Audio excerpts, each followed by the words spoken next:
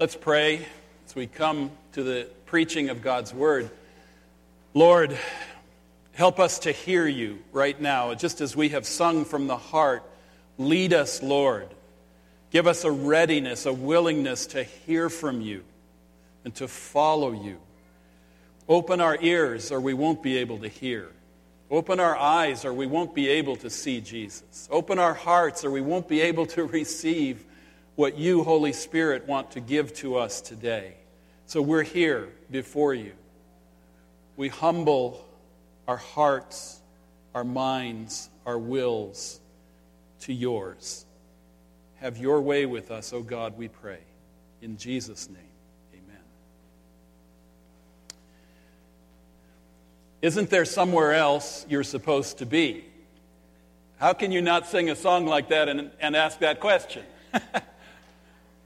Have you ever felt that way? Have you ever been asked that or ever thought God was saying that to you? Isn't there somewhere else you're supposed to be? God seems to be saying that a lot around here lately. He said it to me about retiring next year from pastoral ministry. He has said it to people who have been forced to look for other jobs or to sell their homes. He has said it to people whose health problems required some lifestyle changes or maybe a relocation that they just didn't want to have to do. He has said it to people who have been forced to take on heavy responsibilities with children or parents or grandchildren that they never really expected. Isn't there somewhere else you're supposed to be? Sooner or later, God says that to every disciple who follows Jesus, and usually multiple times. He says it about their circumstances, or their relationships, or even the geography of their heart. We'll talk about that a little bit later. When last we left Jacob, that's what God was saying to him. Isn't there somewhere else you're supposed to be? We're starting the second half of our Jacob sermon series on a disciple's life, the blessing and the limp. We get both of those gifts, the blessing and the limp, as we walk with God, just as Jacob did. So today we're going to talk about place from the middle of Genesis chapter 31, place. By now, Jacob, just to recap, had spent 20 years far from his home, hiding from the anger of his brother Esau. All those years he had worked for his shifty uncle Laban, picking up 2 wives, their 2 maidservants, 12 children, and a huge flock of his own. And now God was essentially saying to Jacob, isn't there somewhere else you're supposed to be? You remember how in Jacob's stairway to heaven dream, God had promised that he would bring Jacob back one day to his homeland, that promised land of Canaan. Well, in today's text, that time has come. There is somewhere else Jacob is supposed to be. So let's talk about where you're supposed to be. Where you're supposed to be, and how do you know? Thankfully, God doesn't leave us in the dark. He has his ways of making it clear when it's time for you to be somewhere else, to make some kind of move. Trust me on this because I'm experiencing it myself, and I know some of you are as well. For Jacob, in our text today, there were 3 signals, if you will, which are still among those God uses to lead us and direct us today. First of all, you may no longer feel settled where you are. Earlier in our chapter, Genesis 31, in verses 1 and 2, it became clear that Jacob wasn't welcome in Laban's region anymore. Verse 1, Jacob heard that Laban's sons were saying, Jacob has taken everything our father owned and has gained all this wealth from what belonged to our father. And Jacob noticed that Laban's attitude toward him was not what it had been. For you, it may be an inner restlessness, a growing pressure against your desire to stay where you are or to stay as you are. You may get laid off, or you simply may sense that God is closing a chapter in your life. Also, it could be that God may tell you clearly to make a move. That's what happened to Jacob in verse 3. Then the Lord said to Jacob, "Go back to the land of your fathers and to your relatives, and I will be with you." God has lots of ways to speak to people: Scripture, godly counsel, dreams, or a growing sense of direction and leading as you're praying about some things. Finally, others may confirm your direction. Others may confirm your direction. Jacob called his two wives, Rachel and Leah, together to explain to them what had been happening. Now, Rachel and Leah, who weren't all that great at teamwork, as you may recall, they agreed. First time they probably ever agreed about anything. They agreed. It was time to go. In unison, they say to Jacob in verse 16, "So do whatever God has told you." And that's always wise counsel. God almost always uses others to confirm the direction He wants us to go. Have any of you experienced that? I certainly have. I have personally experienced this many, many times. When I graduated from seminary many, many years ago, I was asked if Shelley and I would come back to Northern California for me to pastor a new church that was being planted near where I grew up. It was interesting to me. We were in a home group here, and we asked them to pray about this for us. They did, and then they told us they didn't think we should go. And the reason was they thought I was not ready. I said, "Hey, I asked you to pray, not to tell me what you think."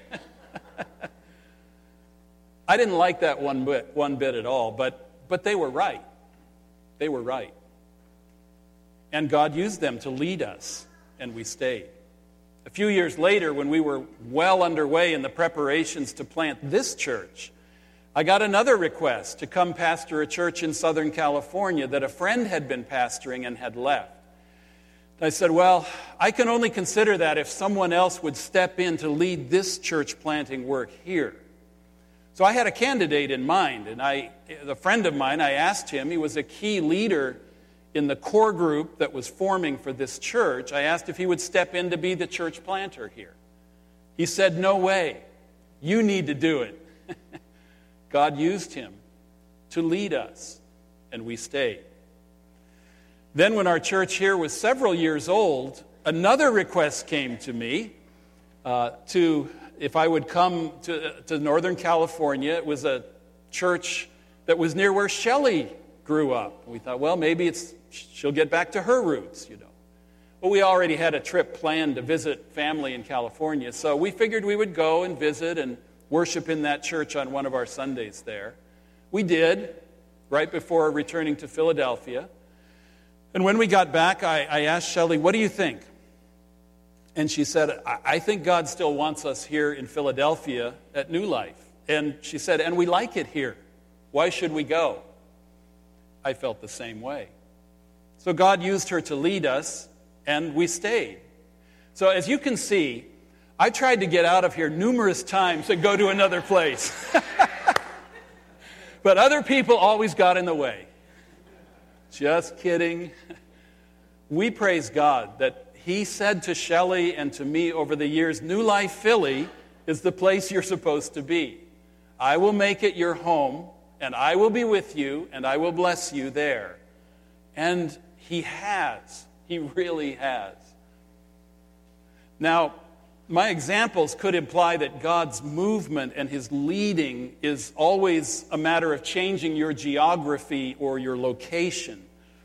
But there are also times when the movement God wants you to make is all within the confines of your own heart, such as moving from resentment to forgiveness. That's a big relocation. Moving from fear to boldness, moving from making demands to extending grace. Those journeys of the heart are every bit as difficult as any geographical move, if not more so. In Jacob's case, it was a difficult but deeply significant move back to the land of promise, his homeland. And what you notice is that God never moves His people, but that they are brought closer to Him and closer to the blessings of His promises. So you can count on that. Among the things that you don't know, this is something you know. God always wants to lead you in a direction that brings you closer to Him and to His particular place of blessing for you. So let's talk about risks. Risks on the journey from here to there. Jacob has to take a journey. So back to that question, God loves to ask His people, isn't there somewhere else you're supposed to be? In our story today, Jacob leaves for his homeland.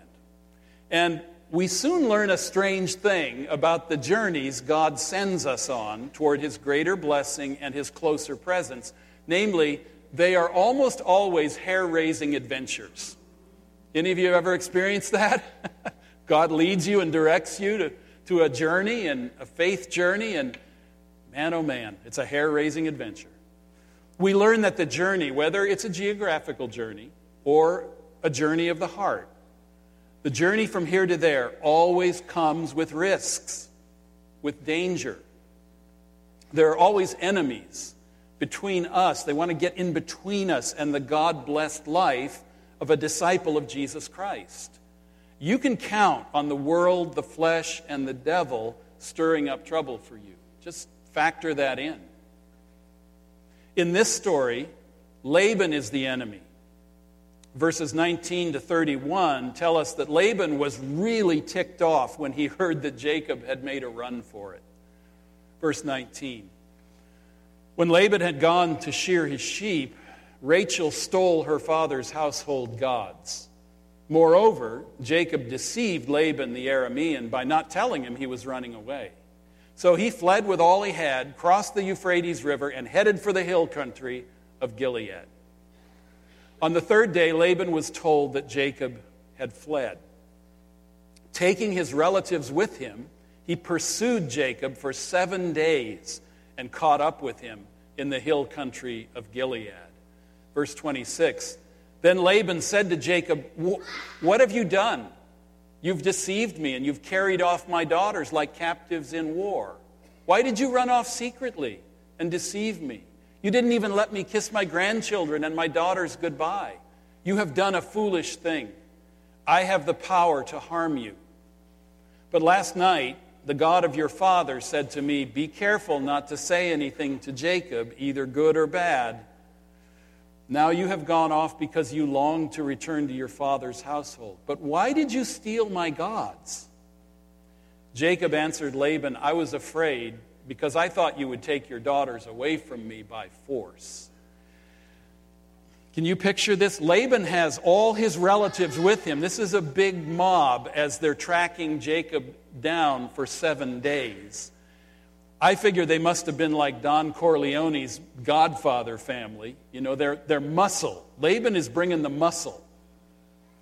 Did you catch the menace in Laban's words in verse 29?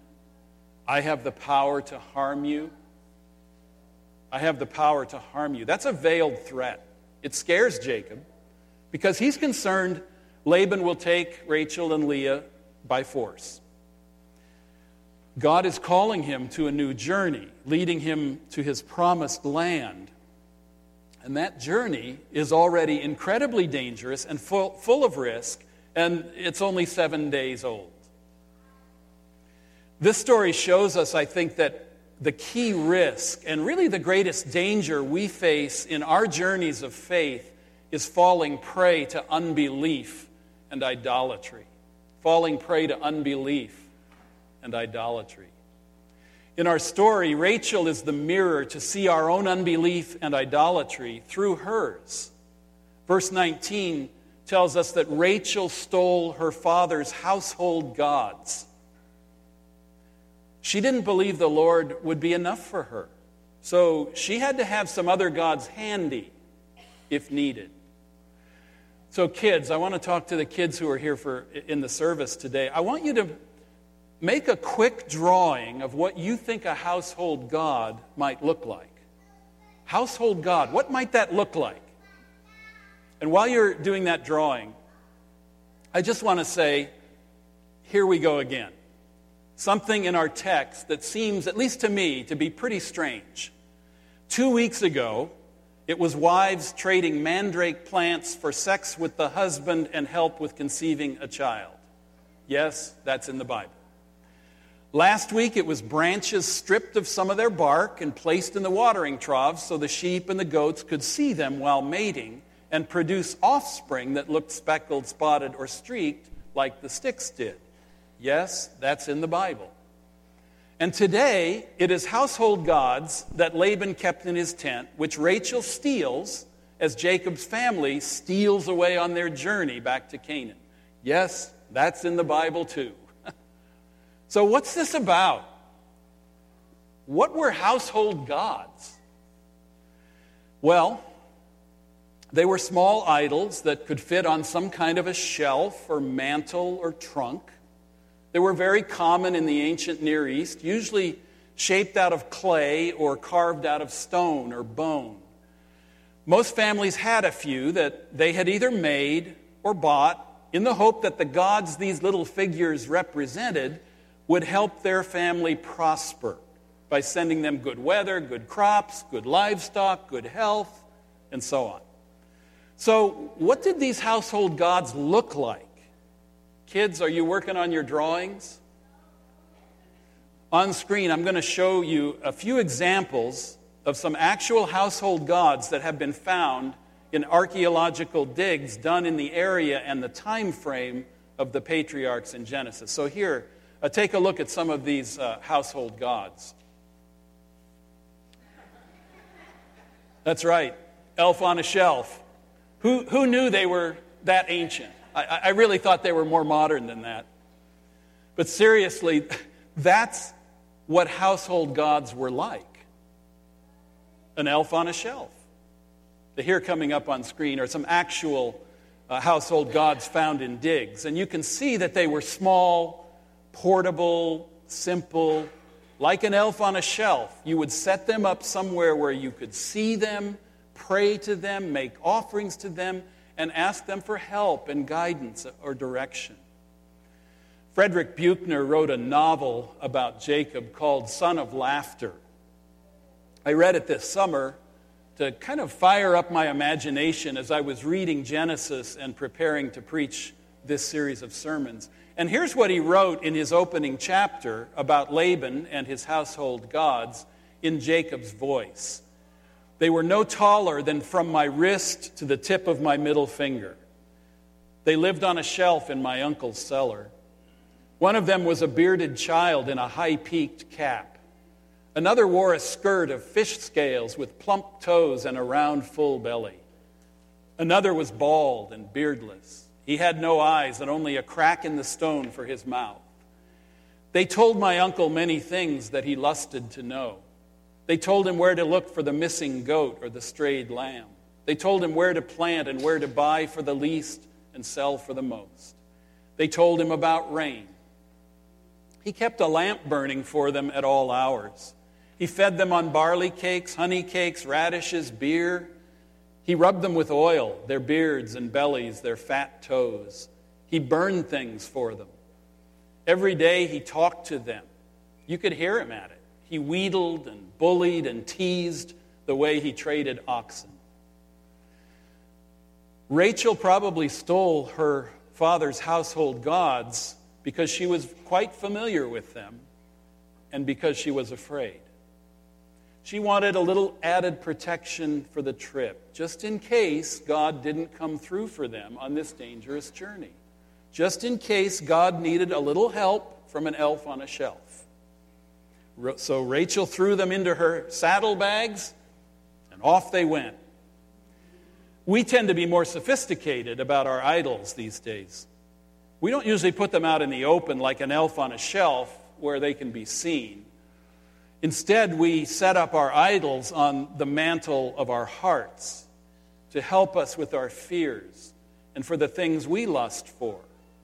We have our little idols, such as comfort, security, significance, being loved, having a good reputation, having the right not to be criticized or judged, having good kids who don't talk back, making good money, having a good, easy life, and on and on and on, household gods. Lord, have mercy upon us. Help us to leave our little gods behind and to travel light enough and to trust you enough that we can go where you lead us. Help us to have our hands empty enough and open enough that we can hold on to you. Back to Rachel, stealing her father's household gods. Laban wants them back. The problem is, Jacob doesn't know anything about it. That was Rachel's little secret. So he boldly offers this word to Laban in verse 32. If you find anyone who has your gods, he shall not live. In the presence of our relatives, see for yourself whether there is anything of yours here with me, and if so, take it. Well, Jacob has just unwittingly pronounced a death sentence on Rachel, the only woman he has ever loved. He has just issued Laban a search warrant. And there aren't that many places in a tent where you can hide things. The tension builds in verses 33 through 35. Verse 33, so Laban went into Jacob's tent and into Leah's tent and into the tent of the 2 female servants, but he found nothing. After he came out of Leah's tent, he entered Rachel's tent.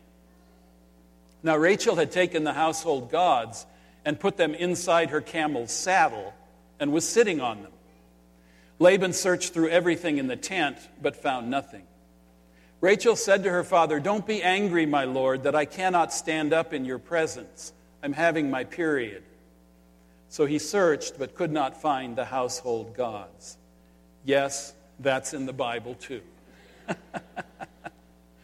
When there is only one place left to look, Rachel is sitting on it. She refuses to get up, offering the excuse that it's her time of the month. A pretty wily move on her part. You got to give her some props for this. That would make her papa Laban proud. He had trained her well in the ways of deception, had he not? It's a close call, though, for Jacob and his family. You know, there are lessons all through these stories. There's a lesson here that, you know, as long as we bring the world's gods along with us for just a little extra security, we are vulnerable. Laban's one legitimate claim against Jacob, whether Jacob knew it or not, was that he had Laban's gods. And that is how the devil lays hold on us as well. We have what we regard as some tiny little idols that we think are no big deal compared to what others have. You should see that guy. But they expose us to danger, to Satan's clutches. You know, we think, I need a little more security than just Jesus. We would never say that out loud, but in our heart of hearts, I need a little more security than just Jesus. So that money we're holding back from giving, because we might need it. That fallback plan, if obedience to the Lord gets, just too difficult. That little white lie to avoid disapproval or conflict. That fudging just a bit on your taxes to get a bigger refund. That padding of the resume to be sure you get yours. I have to take matters into my own hands because what if God is not enough? And if I do that, I will never know if God is enough. What you've got there is a saddlebag full of idols, my friends. Later in the Bible, God will tell Jacob's descendants, "You shall have no other gods before me." Rachel believed these gods would give her and her family an edge in their dangerous journey. But did they? No. They actually exposed them all to greater danger.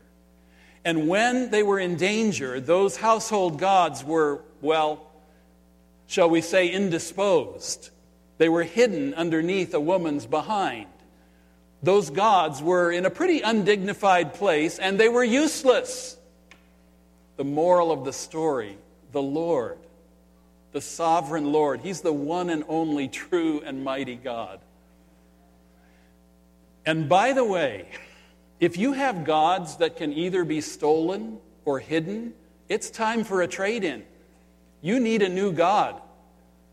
You need a God who cannot be stolen or hidden. You need God the Creator. You need God the Redeemer. You need God the Father, the Son, and the Holy Spirit to be your sovereign Lord. He's the only God you will ever need.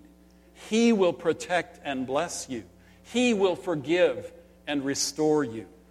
He will delight in you and provide all you need. He will be your sun to give you light, your north star to lead you, your shade by day, your pillar of fire by night. His faithfulness will never leave you. Praise God.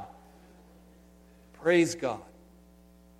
So this brings us to our final takeaway from this passage, which is that God is in both your journey and your place. God is in both your journey and your place. The key verse in this whole story today, I think, is verse 42, where Jacob says, "If the God of my father, the God of Abraham, and the fear of Isaac had not been with me, you would have surely sent me away empty-handed." 20 years have gone by, and Jacob knows the faithfulness of God to him, to his father, to his grandfather before him, and that's become his anchor. He knows that's why he has any good thing that he has. But did you notice that unusual name Jacob gives God in verse 42? The fear of Isaac. The fear of Isaac. He will use that name again in verse 53.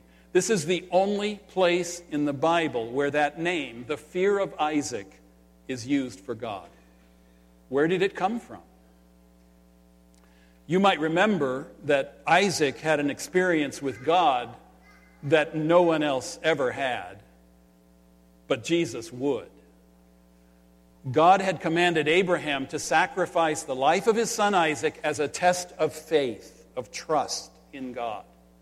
And things had progressed to the point of Isaac being tied up on a pile of firewood with his father, knife in hand, ready to strike. God had then intervened to stop the action dead in its tracks and had pointed Abraham to a ram caught in a thicket nearby as a substitute offering for Isaac. This was a foreshadowing, wasn't it, of Jesus coming as the Lamb of God to be the substitute for our lives. I mean, we were trussed up by our sin, ready for the fire of a holy God to consume us. And then Jesus came. Jesus stepped in. He stepped in as the ram in the thicket to take our place. He took the knife and he took the fire for your sin at the cross. Isaac was just seconds away from the knife and the fire. How afraid he must have been. And he only escaped because of the goodness of God, the direct mercy and provision of God himself. No wonder God was called the fear of Isaac. God should be the fear of me. And he should be the fear of you too. We were spared when we should have died. So I think one thing Isaac had learned, and I assume passed on to his son Jacob, was this: fear the Lord. A lot of scary things in this world. Don't worry about that. Fear the Lord. Fear him because our lives are totally, always in his hands. Look at Laban's last gasp for control in verses 43 through 46. Laban answered Jacob, "The women are my daughters, the children are my children, and the flocks are my flocks. All you see is mine. Yet what can I do today about these daughters of mine, or about the children they have borne? Come now, let's make a covenant, you and I, and let it serve as a witness between us." So Jacob took a stone and set it up as a pillar. He said to his relatives, "Gather some stones." Here's another Ebenezer we were talking about. So they took stones and piled them in a heap, and they ate there by the heap. Laban's claim that the daughters, the children, the flocks were his, that was simply bogus. He was just blowing smoke. Jacob had worked hard for all he had, and God had multiplied it into even greater blessing. What's interesting to me is how Laban makes that claim and then immediately gives up on it. He doesn't hold on to it for about 2 seconds. Instead, he immediately says, "Will you make a covenant with me? And he makes a covenant with Jacob that cedes all rights to Jacob. God was at work. God was at work in that covenant, and it is a foreshadowing of the new covenant he makes with us through Jesus Christ. Sometimes when we head into a great faith journey that has great risk, great danger, our sin nags at us. Our bad conscience condemns us. Satan whispers that we can run, but we cannot hide. That he owns us because of this sin or that sin. But he's as full of hot air as Laban was. Trust that God can cancel any enemy claim against you. He has nailed it all to the cross of Jesus Christ. Praise God. Praise God. So let's finish up the story. Verse 51. Laban also said to Jacob, "Here is this heap, and here is this pillar I have set up between you and me. This heap is a witness, and this pillar is a witness that I will not go past this heap to your side to harm you, and that you will not go past this heap and pillar to my side to harm me. May the God of Abraham and the God of Nahor, the God of their father, judge between us." So Jacob took an oath in the name of the fear of his father Isaac. So Laban and Jacob agree never to harm each other. In fact, they will never see each other again. This was doubly good for Jacob. God was making it as clear as a pile of rocks that Jacob would never again have to go back into that barren land of Laban, the place of laboring and laboring and laboring in vain, and that his old nemesis, Laban, would never come after him again. So when you and I come to Christ, God puts a boundary around us. Never again must we cross back into that barren land of empty promises and laboring in vain. Never again can the world, the flesh, or the devil lay any rightful claim upon us. God is taking us on faith journeys that always have points of no return along the way, like this one for Jacob. This is a point of no return for Jacob, and we have those too in our lives. And at those points, perhaps an old temptation to lie and deceive will be left behind, or a long-standing bondage of some kind, or a time of silence or confusion, or a debilitating fear or memory. God will lead you, and He will take you where you're supposed to be, where He has called you, and He will be with you, surrounding you every step of the way from here to there. I once read about something that the ancient Celtic Christians called the Chaim, which means the encircling. And when the Celtic saints were troubled by evil or attacked by enemies, they drew the Chaim around them. Sometimes they actually made a circle around themselves with a stick or their index finger. This was not magic. It was a physical way of expressing the reality of the encircling presence of God. And that circle was said to accompany the person on his journey and keep him from danger. They did this to make vivid the very thing this passage teaches.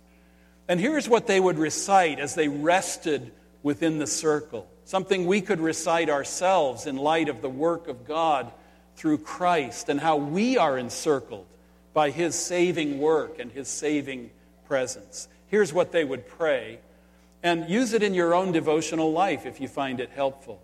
They would pray, "Circle me, O God. Keep hope within, despair without. Circle me, O God. Keep peace within, keep turmoil out. Circle me, O God. Keep calm within, keep storms without. Circle me, O God. Keep strength within, keep weakness out. The mighty three my protection be, encircling me. You are around my life, my home, encircling me, O sacred three." May God, the three-in-one, circle you. May He circle you with His saving presence this week. Amen? Amen. Let's spend a little time in prayer. I'll ask the worship team to come on up. And give us some music to pray by. And prayer team, would you also please come up to the front? And if you'd like to pray with somebody before you go home, anything that God may have touched your heart about today, or maybe that you've got some household gods laying around in the corners of your life and you'd like to clean house, come and pray. Come and ask somebody to pray with you about that. Maybe you're dealing with a lot of fear. And you really need to know the encircling presence of God in your life this week. Well, come and have somebody pray with you for that this week. Whatever it might be, just come for prayer. Prayer team, come on down and let's get on our feet. Spend a few minutes in prayer as we close out the service.